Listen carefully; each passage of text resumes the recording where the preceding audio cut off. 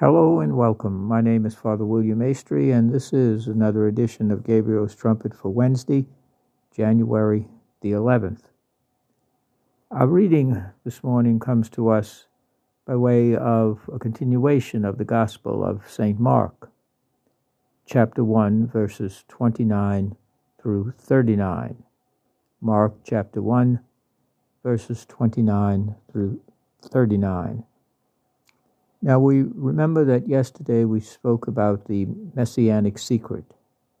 That is, Jesus not willing to, at this stage, this early stage, right at the beginning, is willing to have people know that he is the Messiah because of their false expectations of what the Messiah is and what the Messiah will accomplish. The difference between their earthly expectations of a king that would reestablish the glory that was David, and God's understanding, God's gift of the Messiah, God's fulfillment of his promise made to Abraham, Isaac, and Jacob. That is, that the Messiah would be understood through the prophecy of Isaiah. He would be the suffering servant who comes and takes upon himself the sins and guilt of the world, takes it to the cross, suffers and dies, and then rises in order to establish the eternal covenant, the covenant in Jesus Christ our Lord, the covenant that is the Eucharist, and until he comes again, Jesus is indeed with us and for us in the Eucharist, in the Scriptures, and in the indwelling of the Holy Spirit within each and every one of us. But we wait for his coming in full at the end of time. And so this morning, this particular notion of the messianic secret continues in a rather interesting way and an important way. You know, sometimes we know more about a person in terms of what they don't do, rather than in what they do. Sometimes by what they don't say, rather than what they do say. That's why we say, when one takes an oath, the truth, the whole truth, and nothing but the truth. The whole truth. We have a way of filtering or censoring, and we've learned a great deal about censoring in recent times. Censoring the truth. We practice mental reservation, and we parse our words. In some sense, we've all become a nation of lawyers. We learn how to be very careful with our speech, most of us. And in this particular reading from the Gospel of Mark, we find out a great deal about Jesus and really about ourselves and in our own journey in the Christian life, by what Jesus does not do this particular day. Once again, after healing and all the healings that took place, and after the expulsion of the evil spirit from the man, as we read yesterday in the synagogue, Jesus leaves, and he takes with him Simon, Andrew, James, and John. And they end up at Simon's mother-in-law's house. And she's ill. And Jesus sets about healing her. And she immediately gets up and begins to wait on them. So all of you who have trouble with your mother-in-law, evidently Simon didn't seem to have that problem. Or at least, if he did, St. Mark is careful enough not to mention that. But anyway, and after sunset, as the evening drew on, the people are bringing all kinds of people to be healed of all kinds of illnesses, those who are possessed by demons. And the whole town is out and gathered outside the door of where Simon and Andrew, James, and John Jesus are gathered. It's an enormous crowd because they all want to be healed of their various infirmities. And after Jesus has healed and cured the afflicted, the many who were there, expelling demons, he does not permit the demons to speak because they knew him. Again, that messianic secret. But rising early the next morning, after this exhausting day, you can only imagine that, huh? He went off to a lonely place, Jesus, in the desert, and there he was absorbed in prayer. In other words, Jesus had to be renewed. He had to be restored after that exhausting day that he had just spent the day before. And he needs to be filled with the Holy Spirit, which is a good reminder for us. Much of our exhaustion is not physical. It's mental and spiritual. And that's why we need to turn to the Lord in prayer each day. The beginning and the middle and the end of the gift of each day. Especially after we've had a quote-unquote trying day. A day in which our biorhythms and the needle on our gas tank is bumping up against empty, or we find ourselves running on fumes. We're simply going through the motions. And we need to, at that point, take time out and hand it over to the Lord and ask the Holy Spirit to renew us and strengthen us. We can't simply keep going. That's not a virtue.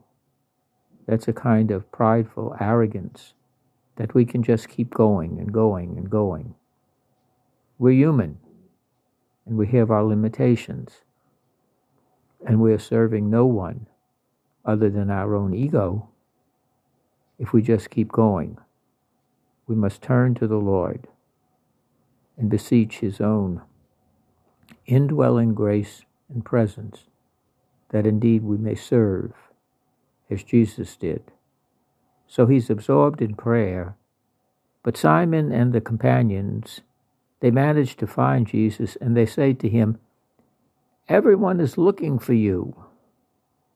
In other words, everyone is looking, they want more. They haven't had enough. They want to drain more from you, which is understandable.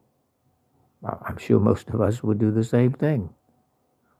But they also want to celebrate Jesus. And they're there, again, because of his healing, because of his driving out of the demons, his curing of the sick. And again, you see, that's not primarily why Jesus came. Jesus didn't come to physically heal only. It is the deeper healing of soul and spirit, of our relationship with God. That's the healing. And it comes by following his preaching that the kingdom of God, the reign of God, is now present in his person. And to reestablish that relationship with God, that sin has broken. Jesus came to heal that. And everybody is looking for you. They exclaim this, no doubt exasperated and wondering, well, what are you doing here? Don't you realize all these people?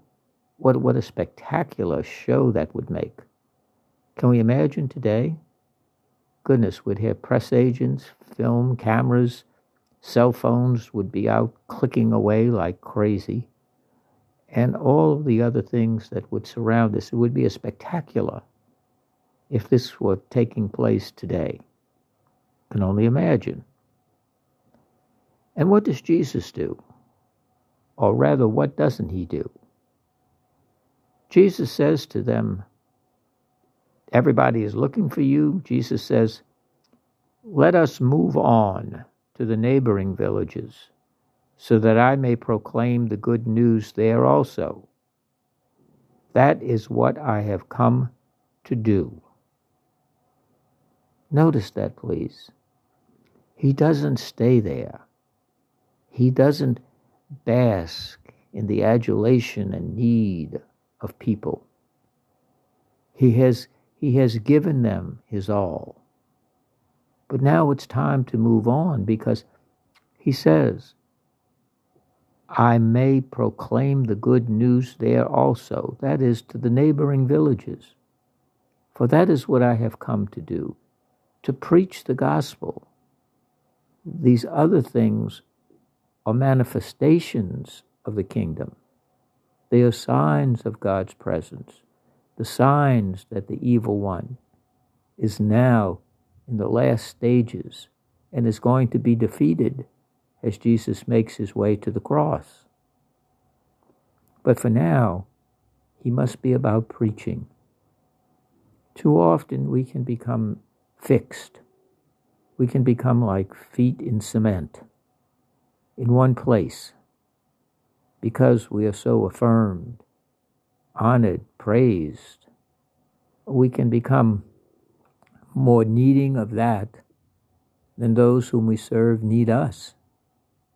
We have to ask ourselves at times, are we becoming too dependent upon those whom we are supposed to be serving? Do we know how to become detached and not become kind of before a crowd that worships us? But we have to know also how to move on. Jesus says, let us move on. Move on. There are other places, other people, other things to be done. We don't simply become fixated in one particular place. And he went into their synagogues in the surrounding areas, preaching the good news and expelling demons throughout the whole of Galilee. But the primary focus that Jesus shows us is in why he came, to preach the good news, to preach the good news. And all of these other things flow from that. And in our own lives, in our own service, in our own good works, in our own charity, our organizations, they are not our final resting place. But we have to listen to the Holy Spirit. And what is the Spirit calling us today? What is the Holy Spirit guiding us to? Because God has a work for us to do there. The temptation is to stay fixed, to stay in that place. It's comfortable. We know it well. We feel the love and all of those things we say today. And yet, there are those waiting for the word of the Lord, waiting for our presence, waiting for us to bring the Lord. Let us not become fixed and transfixed in one place, but let us each day, each new day of gift from God, and open ourselves to the Holy Spirit and move where the Spirit moves us. Open ourselves to the Spirit. Lord, open my mind and my heart to what you want of me today, and let me follow. Let me follow.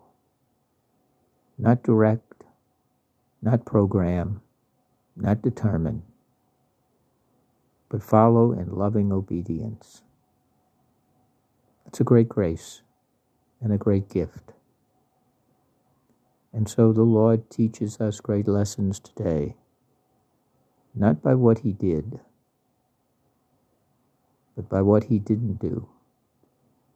He didn't become fixed in that comfortable place where he would be set for life, for he came to give us life in abundance, eternal life.